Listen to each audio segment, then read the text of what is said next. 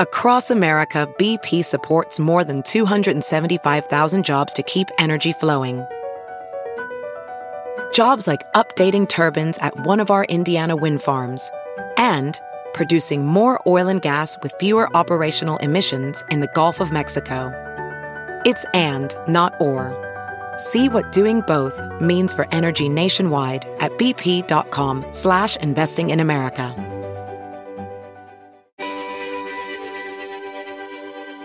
You can always find my next guest anywhere that there's a coastline, and odds are she may be getting ready to dive into the ocean. Dr. Ellen Prager is one of the biggest names in earth and ocean science communication, having done countless speaking engagements and written a handful of books. The ocean is one of the Earth's most unexplored avenues, and Dr. Prager has made it her mission to understand this landscape, or should I say waterscape, and make it understandable to all audiences, fellow doctors and children alike. Ellen, thank you for joining us on the Weather Geeks podcast. Oh, thank you for having me. I'm so happy to be here. Yeah, you know, I've followed your career for the last several years and just someone that I've wanted to talk to on the Weather Geeks podcast for so long. Before we really get into some of the interesting things that you do with our earth and oceans, tell us a little bit about your background and how you got interested in earth science and ocean science. So, like many people as a kid, I loved nature. I loved exploring, climbing trees, jumping through creeks. And in high school, I was teaching swimming lessons, and the people I worked with brought some scuba tanks to the pool. And they said, "Do you want to try these?" And I said, "Sure." So I put a scuba tank on, jumped into the pool, and they couldn't get me out. I just thought it was the most amazing thing ever just to be able to sit underwater. And so I actually went back to my parents and said, I want to learn how to scuba dive. And so then when I discovered marine science and I could combine that with my love of nature and scuba diving, as they say, I was hooked. So it was really just bringing together things that I was really passionate about. Yeah, when I talk to many of our guests here on the Weather Geeks podcast, oftentimes they're in the weather climate world, and there's usually some type of weather experience or something from their childhood. And given the community that you kind of grew up in, I've often wondered, are the experiences the same for other sort of sub-disciplines of earth sciences? Because usually when I talk to meteorologists, it's some storm or hurricane or tornado that came through their town. So it's interesting to hear your perspective there. What about sort of your schooling? Tell us about your background. And your degrees are from Massachusetts at Wesleyan, and then you have a master's degree at University of Miami, and then a PhD from LSU. What are those degrees in? Are they all in marine sciences or oceanography? No, actually, my undergraduate was at Wesleyan in Connecticut, and I studied environmental science with a concentration in geology, but I took a semester away and studied tropical marine science in the Caribbean at a place that was then called West Indies Lab, where a lot of the world's sort of older coral reef science actually got a start, and it was amazing. So that was my undergraduate. Then I studied marine geology and biology at the University of Miami for my master's and loved it. But then I realized, and this is sort of an important thing about coral reefs, it's not just biology or geology, it's also physical oceanography that controls the growth and the health of coral reefs. And so for my PhD, I went to work with one of the only scientists at the time working on physical oceanography and coral reefs. That was Dr. Harry Roberts at LSU. And so I wanted to broaden my background to really understand how coral reefs work. So I want to kind of pivot right there on coral reefs for a second. I mean, this is a conversation. I'm talking with Dr. Ellen Prager. Got a lot that I want to talk with her about today, but you mentioned coral reefs, and they have been one of the bellwethers, if you will, for sort of our changing climate system. What's the latest on what we know about how coral are responding to warming oceans and changing acidification in the ocean, et cetera? So I am somebody who has been very cautious over the years not to sound alarmist. Yes. But coral reefs are not doing well. Corals, it turns out, and sometimes I think people don't understand this, corals do well in a short range of temperature. They have an optimum range. When you go either too cold or too hot, they get stressed. And when they get stressed, they actually expel an algae that lives within their tissues and is sort of a partner in life. And when this happens, people have probably heard this term, they bleach. And sometimes if the stress is short-term, they can come back from that. But if the stress is either long-term or chronic, it happens over and over, that can be fatal. And across the world's coral reefs, we've had numerous bleaching events. 2016 was particularly bad, and we've lost a lot of our coral reefs. And now it's not clear that they're going to come back or that more are at risk. So the coral reefs, I can say, are really in trouble right now. Is the bleaching associated more with the temperature or the ocean acidification? Ocean acidification, just for our listeners, and you can certainly do it better justice than I can, my understanding is that the oceans are also absorbing carbon dioxide as well. And I guess there's various chemical reactions that create, carbonic acid or something along the lines of that. And so you get ocean acidification. So we've got sort of the warming and then the acidification, which is taking most of the toll on the coral. So it's actually a triple whammy. Okay, good. It's temperature. It's like you're saying, the ocean is becoming more acidic or the pH is falling, and sea level is rising at a very rapid rate. And so the stressor, the thing that's most stressing them the most is the temperature change because it's happening so fast. They don't have time to adapt to it. But the acidification, we think, could harm their ability to create their skeletons. And if sea level rises too fast, they can't grow quick enough to keep up with being in shallow enough depth to have the algae within their tissues photosynthesize. So the bleaching, we think, is mainly the temperature. But all these other factors are also impacting them as well. Let's geek out. I want to stay right here on coral for a moment because you just talked about how they're stressed and sort of responding to these changes in our climate system. Give the listener a sense of why coral are important to the overall marine ecosystem and to life on the planet. So corals are not only important to the ocean, just like you said, but to human society as well. For the ocean, they provide an incredibly important habitat for marine life. That while they're less than 1% of the coverage of the ocean, within the oceans, it's like something like 25% of marine species live in coral reefs. They're very diverse habitats. So they provide habitat. They provide a place where organisms feed. For human society, what many people might not recognize, not only do they support fisheries, huge tourism industry and recreation industry, so an economic and jobs there, they also provide protection from the shoreline from storms, tsunamis, flooding. A really interesting study recently came out saying how important coral reefs are to prevent flooding, which is a big issue right now. So across the board, coral reefs are important for the ocean ecosystem, but for human society as well. And there's been an estimate that on an annual basis, coral reefs are, let's just say a conservative estimate is $1 trillion a year to human society. Wow. That number stuns me. And I think what you're saying is something that I hope as podcast listeners, the Weather Geeks podcast listeners understand, because we talk about a lot of topics on the show, and sometimes they're in isolation, they're weather or they're ocean or climate. But I think one of the points that you're making here, and something that I've spent a good deal of time studying from various perspectives as well, is that the Earth actually is a system. We often talk about something called Earth system science. And so the weather and the marine ecosystem, the oceans and the biosphere, they're all connected. So hopefully from what you just said, the listener understands that there are things that are happening in different parts of the world or different parts of the Earth system that very much can affect you. And the reason I spend time saying that is oftentimes you'll hear people say, so what the coral is bleaching, or so what there's El Nino in the Eastern Pacific Ocean, and how does that affect me in central Iowa? So it's really important to make those connections. Now, you've participated in research expeditions in the Galapagos Islands, Papua New Guinea, the Caribbean, Bahamas, off the deep waters of the Florida Reef Tract. Do you have a favorite place that you like to study or geek out on? Marshall, that's kind of like asking if I have a favorite child. Exactly. I have favorite places for different reasons. I have a real connection to the Caribbean because a lot of my student work and graduate work, a lot of my inspiration came from the Caribbean. I love the Galapagos, and I'm fortunate to continue to work in the Galapagos because it's such an unusual mix of animals.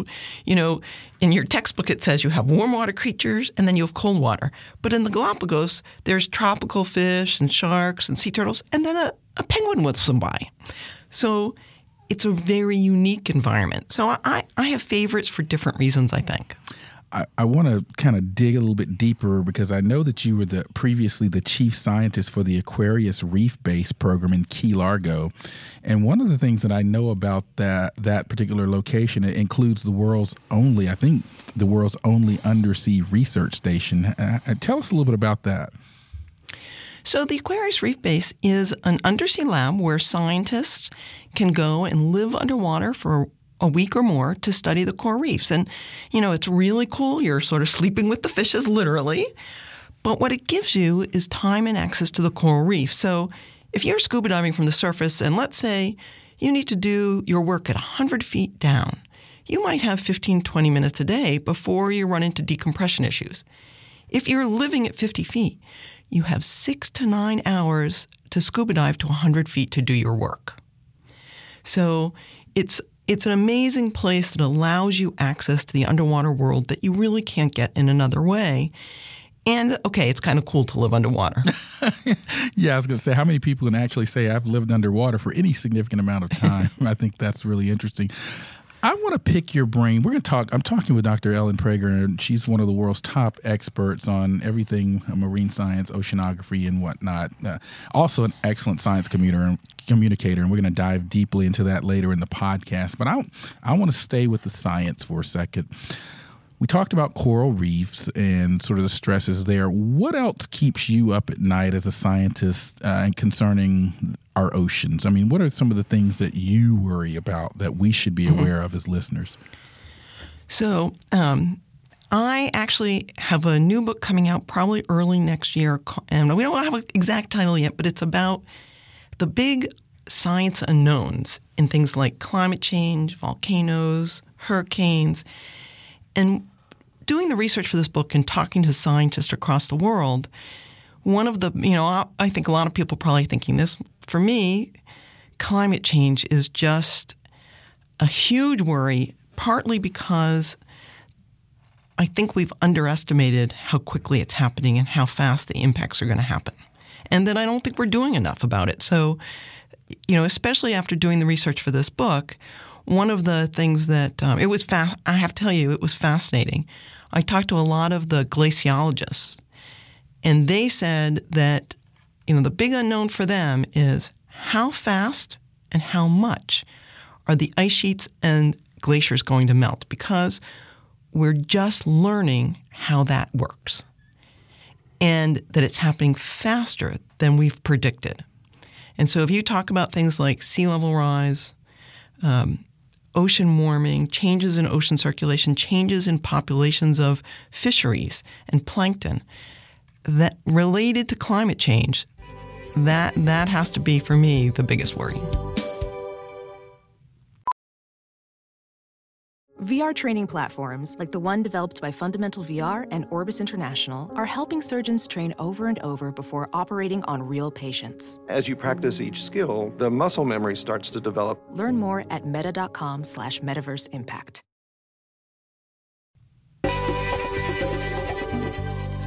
And we are back on the Weather Geeks podcast. I'm Dr. Marshall Shepard from the University of Georgia, and I'm talking with Dr. Ellen Prager, one of the most fascinating guests that I've had yet on the podcast. So thank you for joining us. I want to pick back up where we left off in the previous segment. you mentioned ocean circulations. One of the big things that I see a lot of discussion about amongst colleagues, and it actually is related to the ice sheet melting, is the sort of, I guess, large ocean conveyor belt or thermohaline circulation and the implications for that. If you would, could you just describe, again, many people may have seen the movie The Day After Tomorrow, for example. That was a movie that I remember seeing several years ago. And I think the premise of the movie is that conveyor belt or thermohaline circulation either shut down or reversed or something like that. And the weather around the world went crazy. Now, as I told USA Today when they interviewed me to give it a grade on the science, much of the science was a bit hyperbolic, exaggerated. But talk to the listeners about the importance of that circulation. So I agree with you 100%. The science was a little bit over dramatized, but I love that movie because I thought it rang attention to some of the, like you were saying earlier, the connections in our world with the ocean and the atmosphere. Okay, so there will be no instant freeze hurricanes, but so the way the thermohaline circulation works, and that's kind of a big word for a lot of people. It just means how the changes in salinity and temperature drive circulation. So what happens is you have ice formation and cooling in the high northern latitudes, somewhere around the Labrador and Greenland area, and that water becomes very heavy and sinks. It flows down into the deep North Atlantic, flows south, and ends up flowing deep in the ocean, and this is cold, salty water. It ends up flowing around the world's oceans, circulating, picking up some more deep water near Antarctica, and then over time, as it's moving through the world's oceans, it starts to warm up and it gradually loses some of that salinity and slowly rises to the surface. And on the surface, it ends up flowing back from the other oceans into the Atlantic, into the South Atlantic, then up a lot of it through the Gulf Stream, up into the North Atlantic, and that process starts again. We think the cycle takes about 1,000 years for that what we call this conveyor belt flow to occur. And just like you said, one of the big questions with climate change is it slowing down or could it potentially stop because of the fresh water being entered through ice melt into the Arctic area? Will that shut this down? Yeah, that's good question. That's a big question, and one that quite a few scientists are thinking about. Even one of my colleagues at the University of Georgia, Professor Tom Mote, and his colleagues and many others have been looking at sort of these rapid melting events in Greenland over the past several years and whatnot. And for the listener that may not be an earth scientist, much of the ice sheets and much of the ice in the Arctic is freshwater, and there are very much differences in the density of freshwater and salt water, and so that changes some really interesting dynamics in the ocean, as you just heard Dr. Prager talk about. You were the previous assistant dean at the University of Miami Rosenstiel School of Marine and Atmospheric Sciences. You have many titles: a freelance writer, a science advisor to Celebrity Cruises, a consultant. I want to explore these many hats that you wear and have worn. I want to start with your freelance writing, because you've written 9 books so far. First of all, what kind of books do you write? Of those 9, I mean, are they all earth science or ocean related, or do they run the gamut? So I actually, it's funny. I never thought of myself as a writer, but started writing for a popular audience and for children, and just discovered a love of doing this. And the reaction from my audience and readers has been so good that it really inspired me to keep going. So I actually write young children's books that are typically nonfiction. I also write nonfiction for adults, so popular science. And then one of my favorite things to do is write fiction for middle graders, which is like 8 to 12 years old, that combines humor and adventure with science and learning about nature and environmental issues. So fiction and nonfiction sort of across the board these days. Now one book title, I have to admit, caught the eyes of our producers. I think you know where I'm going. Sex, Drugs, and Sea Slime, the Ocean's Oddest Creatures and Why They Matter. What's that book about, and where in the world did you come up with that title? Okay, so really it's about Marine Biodiversity. But, that's kind of a boring title for me to just call it Marine Biodiversity. But it's really about the diversity of life in the ocean and why it's important to not only the marine ecosystem, but to human society as well. Now, and in fact, that wasn't even the original title when I sold the concept to the publisher. Yeah, but I bet they loved it, though. But what happened is, what I discovered is that within the ocean, there are a lot of creatures that scientists are looking at either for pharmaceuticals or to use as biomedical models. So that's where the drug comes from. Many organisms in the ocean, because it's very efficient, use mucus for some things like catching food, for travel, to defend themselves. Okay, it's simply slime. And then it turns out to bring forth the next generation, many creatures in the sea have developed some rather strange and unusual reproductive strategies. And so when you put those things together, you have sex, drugs, and sea slime. Aha. I have to say, now that you explain it, it's not that foreign of a concept to me. Just recently down at St. Simon Island, I was talking with my colleague from University of Georgia, Dr. Mandy Joy, who I'm sure you know, and I was telling her my daughter is interested in being a pharmacologist, with making drugs and researching drug products, and she said the new frontier for drugs is the ocean.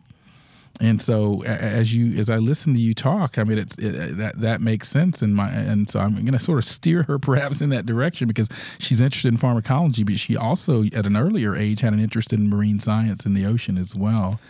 Your 10th book is getting released soon, October 2019. Is this the book you were referring to earlier, Escape Galapagos? Nope. So I have actually 2 new books coming out.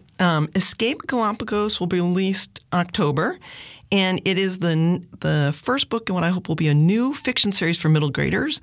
And again, it combines adventure and humor with learning about the science and nature of the Galapagos. And I always put in these books some very current issues that are impacting our world. In this one, I have things like wildlife smuggling and invasive species and climate change is mentioned.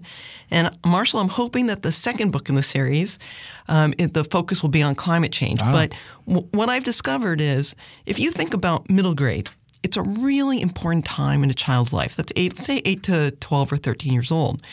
They're discovering their interests. They're starting to get their interests are getting piqued in careers. They need to develop skills for what they're going to do, especially if they're interested in STEM fields.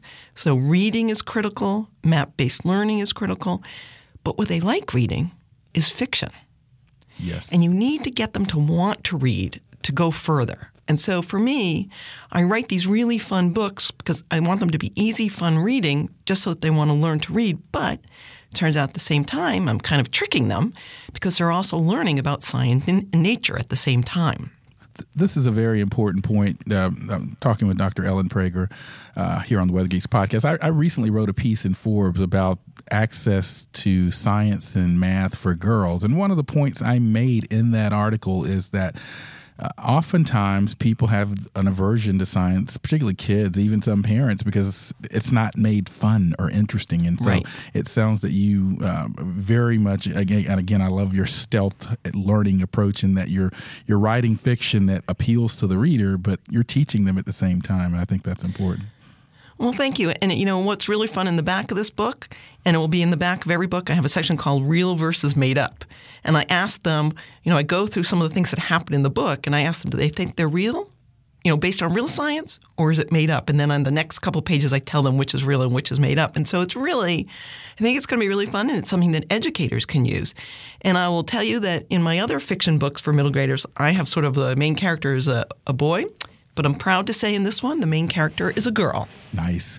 Now, where can people, if they're listening right now and they say, wow, I'd love to get a copy of some of these books for my child, or I'd love to read them myself, where can they go and find them? So you can, easy enough. I mean, almost all of my books are on Amazon. The publisher, you can pre-order the Escape Galapagos on Amazon, Barnes & Noble, or you can go to the publisher that is Tumble Home Books. But any bookstore, if they don't have my books, you can order them. And yeah, I'm very excited. And then I just want to mention the other book that I mentioned, will come out in probably early 2020 with University of Chicago Press. And that is about the big science unknowns in climate change, volcanoes, earthquakes, hurricanes. That's more of a popular science sort of high school and above book. But I'm very excited about that one too. I spent a couple of years interviewing scientists, talking to people about, what do they wish they knew? The scientists who study these things, what do they wish they knew? As a professional welder, Shayna Ford uses Forge FX to practice over and over, which helps her improve her skills. The more muscle memory that you have, the smoother your weld is. Learn more at meta.com/metaverseimpact.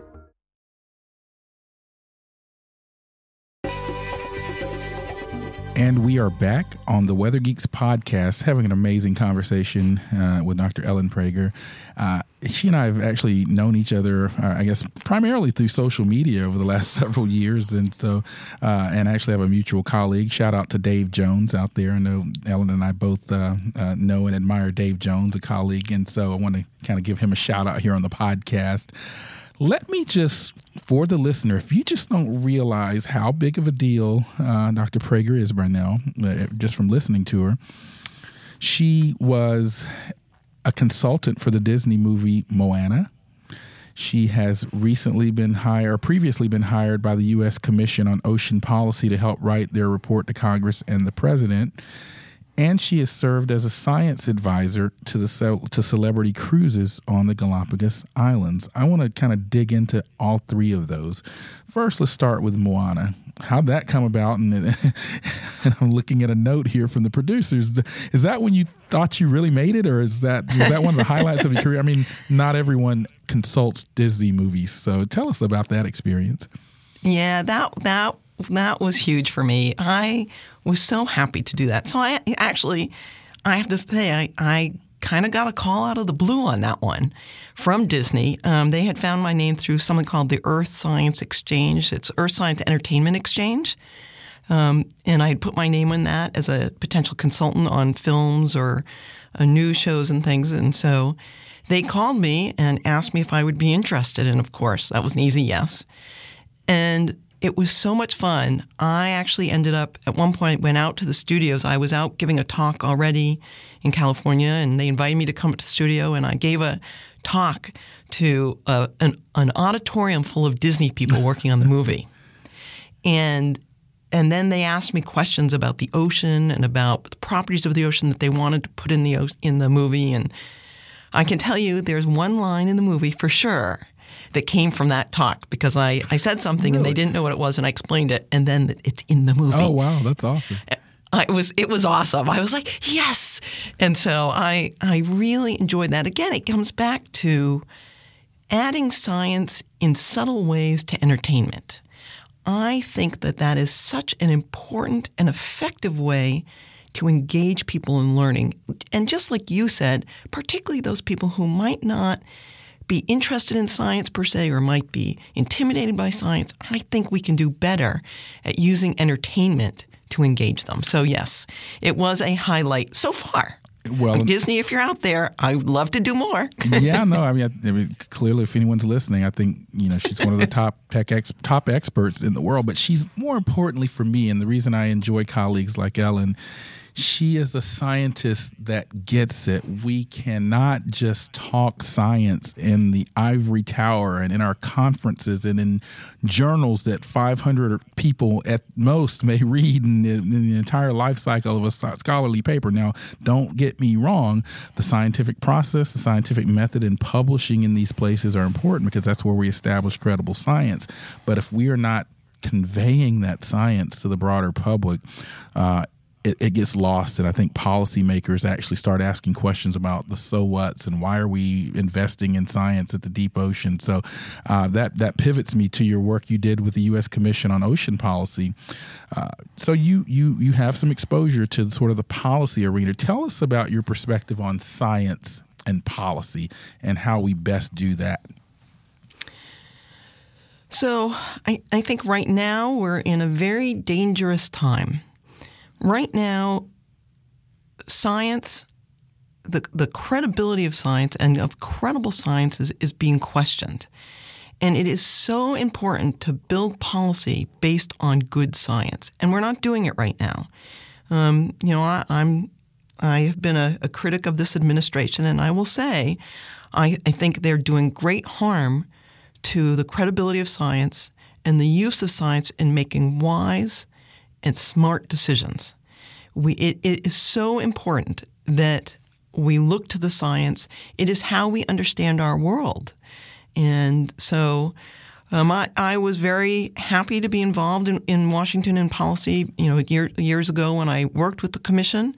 And we spent a lot of time, and I think you will appreciate this, we spent a lot of time talking about who is our audience for the report, how should it be written, how much science do we include, how much do we put together in summaries versus what do we show them. And so there was a good discussion about that, which I think is very important to how do you get the science to the policymakers so they understand its importance and how it relates to whatever they're working on. So, yeah, I'm a little frustrated. I think, I think many scientists are right now. Many scientists are. And I want to follow up on that because, I want to get your thoughts on this because we are in a time frame where you hear a lot of talk about the earth being flat or we see a comeback of measles. We see I just tweeted yesterday an article. A man called in and said the reason we're seeing more tornadoes is because of all the traffic circles that we're seeing in the city. And he was serious.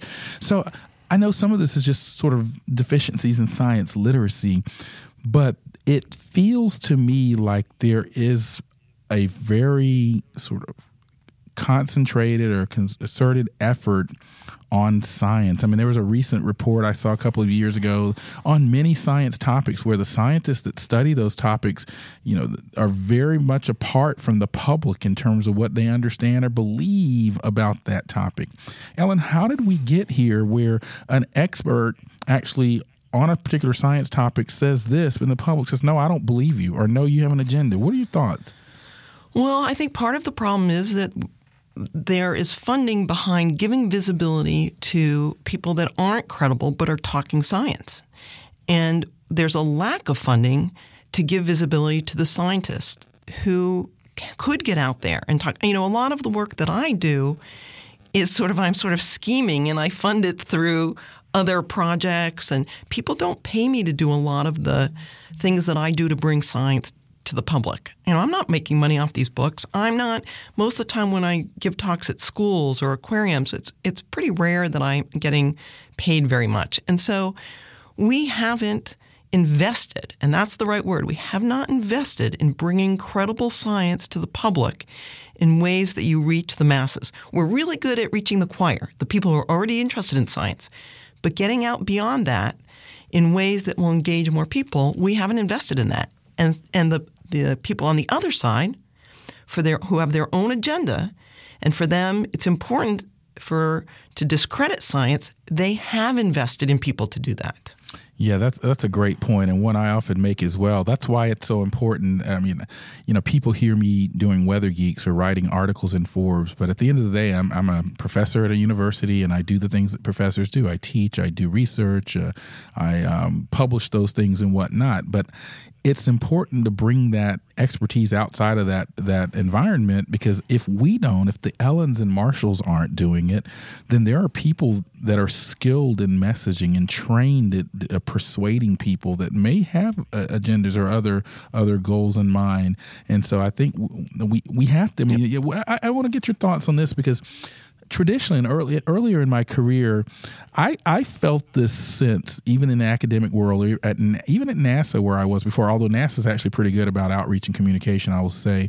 But there seemed to be this notion that, scientists that go out into the popular world or write or talk to the media or testify before Congress, they're lighter fare. They don't have the gravitas of the academic. There's this perception out there of the Carl Sagans and the Neil deGrasse Tysons of the world weren't credible and whatnot. I completely disagree with that, but I felt that as a young scientist that knew I wanted to go beyond that sphere. Have you sensed that as well, or what are your thoughts? So first, I want to thank you for the things that you do, because I agree with you 100%. It's so important. I have felt it. I think sometimes people think I'm just trying to sell books. And again, I'm not really it's not like I wrote Harry Potter. I'm not making money off my books. Well, there's also this misconception that scientists are getting rich off climate change funding too. Exactly. And that's not the case at all. It isn't. It's unbelievable. That's right. It's unbelievable. So, or that they're out promoting themselves for some reason. I'll tell you, I have done a fair amount of television. I don't really like being on television, but you're good I think at it. Thanks. No, but I think it's a really effective way to reach the audience that we need to reach. So I do think that attitude has shifted a little bit. I think the scientific community is more accepting of the fact that we need people to go out there, and it's better if they have a good, credible science background to talk science. So I think I have felt it more early on, but I think it's shifting. And one little story I want to tell you, I recently sat on a panel for sort of world affairs in St. Petersburg, Florida, and we were talking about climate change. And when I was talking about data, and my point was that when scientists talk, we're talking about data. But when somebody who's not a scientist talks about climate change or other issues, and they just give their opinion, they're not talking about based on data. And so you have to think about where are you getting your information and what's the right – and I had somebody come up to me afterwards, and he actually said to me, I get it now. I should be looking at the data, not just listening to anybody. I should be looking at somebody who's talking to me about the data. And I was so happy because even if it was just that one person, I changed their mind. Exactly. And that's one of the things I often hear with certain science topics, particularly climate change. Do you believe in climate change? I said, well, it's not a belief system. The data says what it says. And yes, we know climate changes naturally. And yes, hurricanes have happened before. So, and you start getting this list of what I call zombie theories that, scientists like you and I have sort of refuted long ago, but they still live on. People still bring them up to you, even though we've kind of just explained them over and over again. We're talking with Dr. Ellen Prager on many things, science communication, her work, her books. Is there, I know you have a social media presence. Is there a more public-facing social media presence that people can follow you if they want to, just hear your thoughts or see what you're up to? They can follow me on Twitter. It's just E.L. Prager. On Facebook, I'm on Facebook. I'm always looking for new avenues to try and get out there. But I guess, Facebook and Twitter is probably the best way to follow me. Like you, go ahead. I hope to find more. Like you, I'm really searching for ways to reach more people. Now, where are you coming to us from today? You're in St. Petersburg, is that right? I am. I'm actually coming from. I'm in Tampa right now. Okay.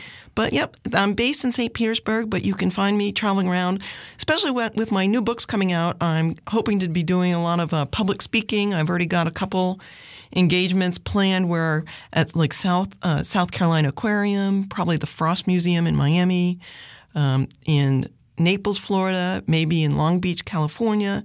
So when the books come out, I really love going out and interacting with people and talking about the topics in the books. And that's, kids and adults. I'm hoping to get some funding to do some associated activities. So we'll see. But yeah, look for me out there also giving talks. I can't let you go. I've got one last question before we end the podcast because it stimulated. I just my own statement made me remember that I wanted to ask you this. What are some of because I hear a lot of things about the atmosphere, weather, and climate myths. What are like one or two of the biggest myths or misconceptions that people have about the ocean? Okay, I'll give you a public sort of wide scale, and then I'll give you a fun kids one. Okay. So from sort of a larger scale, that as humans, we can't impact the ocean because it's so big. Well, I think everything you've seen about plastics in the ocean,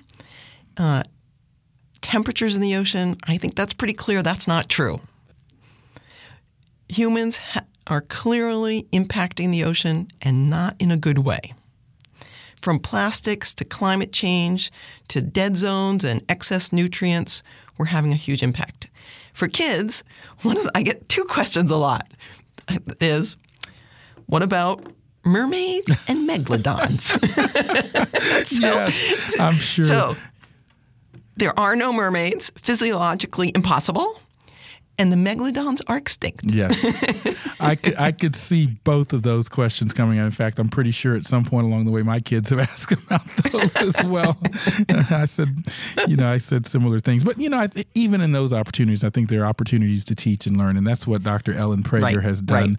Right. So I love the title of this podcast, The Wonders in, On, and Around the Ocean, because I think you personify the kind of scientists that I think we need more of. Any final thoughts before we end? No, I just want to thank you, and I agree. I think this podcast, the kinds of things that you do with social media, and I would like to see more science communication done in an engaging and entertaining way, not only on radio and podcasts, but on television. And on social media, we need to reach out to the public. So keep doing what you're doing. And if people out there and want to get involved, I think we need to do more of this. It's really important to society. And one thing I'll say is, with climate change, the Earth is going to be fine. The planet's going to be fine. It's the humans we have to worry about. Yeah, I think that's right. And I want to just give a shout out to the Weather Channel and the opportunity to do this weathercast. But I think it is important. I think it gives a chance to provide some interesting insight and gives the listener access to colleagues like you. And so for that, Ellen, I want to thank you for joining us on the Weather Geeks podcast.